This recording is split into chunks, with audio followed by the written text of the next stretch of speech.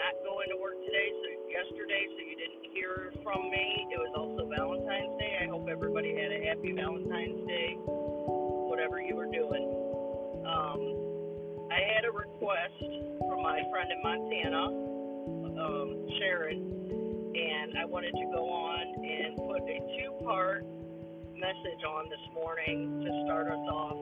I had kind of an overlap of my practices, which are my diet and my therapy and my pain management, because I was stretching another app that's available due to where I work at, due to AutoZone. And like I said, I'm not a spokesperson for AutoZone. I'm merely a worker. But they offer this thing called Hinge Health. So if you have a back that's hurting, a neck that's hurting, they will send you a fire pad and the stretch elastic bands and sensors, and they will send you stretches every day and an article to read every day that you choose to do your stretching workout. I choose Monday through Friday. Like I said, my new motto is work hard, play hard. So Monday through Friday, I'm working hard, putting my all into work. And then Saturday and Sunday, I get to play hard or not play at all, or do whatever is necessary or fun to do for the weekend.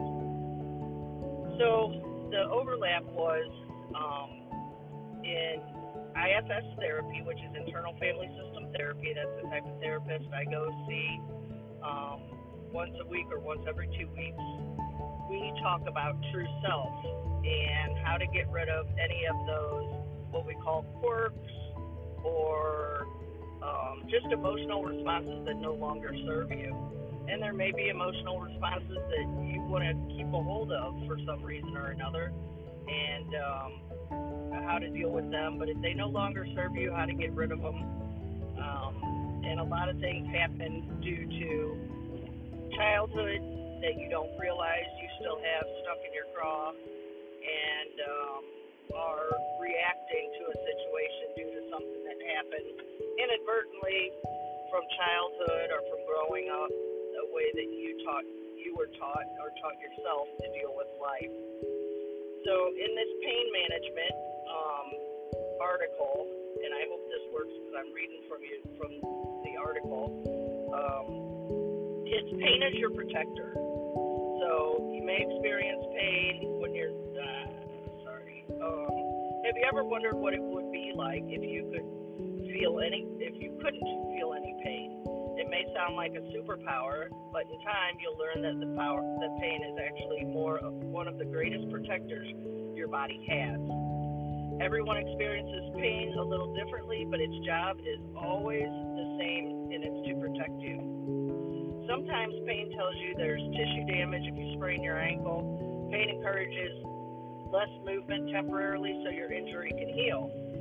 But you may experience pain when you're not injured or before an injury occurs, when you bend your fingers backwards. Pain helps prevent any damage from being done. As soon as your finger returns to the natural position, your pain should go away. When you experience pain for months or even years, it's called chronic or persistent pain, and that's what I had in my back and my neck. Experts know that most injuries heal within 3 months. So if you're in persistent pain, there's a good chance that there are other factors involved besides an injury or tissue damage. An overprotective pain system is like a car alarm that goes off when a leaf is on its hood. There's no true threat, but the alarm can become very sensitive. Sometimes your body's pain system goes and stays on high alert when it doesn't need to. Safe movements trigger a pain response, and activities that weren't painful in the past seem to hurt. Even in these situations, though, the pain you experience is always real. The good news is that it's possible to retrain your pain system by looking at everything that contributes to pain, which is more than just your physical factors. If this information is brand new to you, don't worry. they go on to explain it. So you have a bunch of, and like I said, that was read directly off my Hinge app, so it was not my own thoughts or anything. I wanted to give credit where it's due. Um, but your body does a lot of that also. One of mine was anger, and it was a flight or fright anger response from when I was a child. For some reason, it had become very discombobulated and very drowned out way, and I would just get, when anything would come at me that I thought was threatening me. Let's say somebody calls me a bad name and embarrasses me in front of my friends.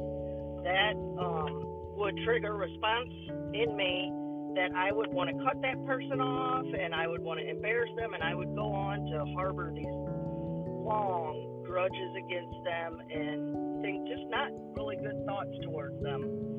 So I had to look at that, and that was one from childhood that I thought was protecting myself, an emotion that no longer served me anymore. So I had to take a look at that and try to blend it or dispel it as much as I can.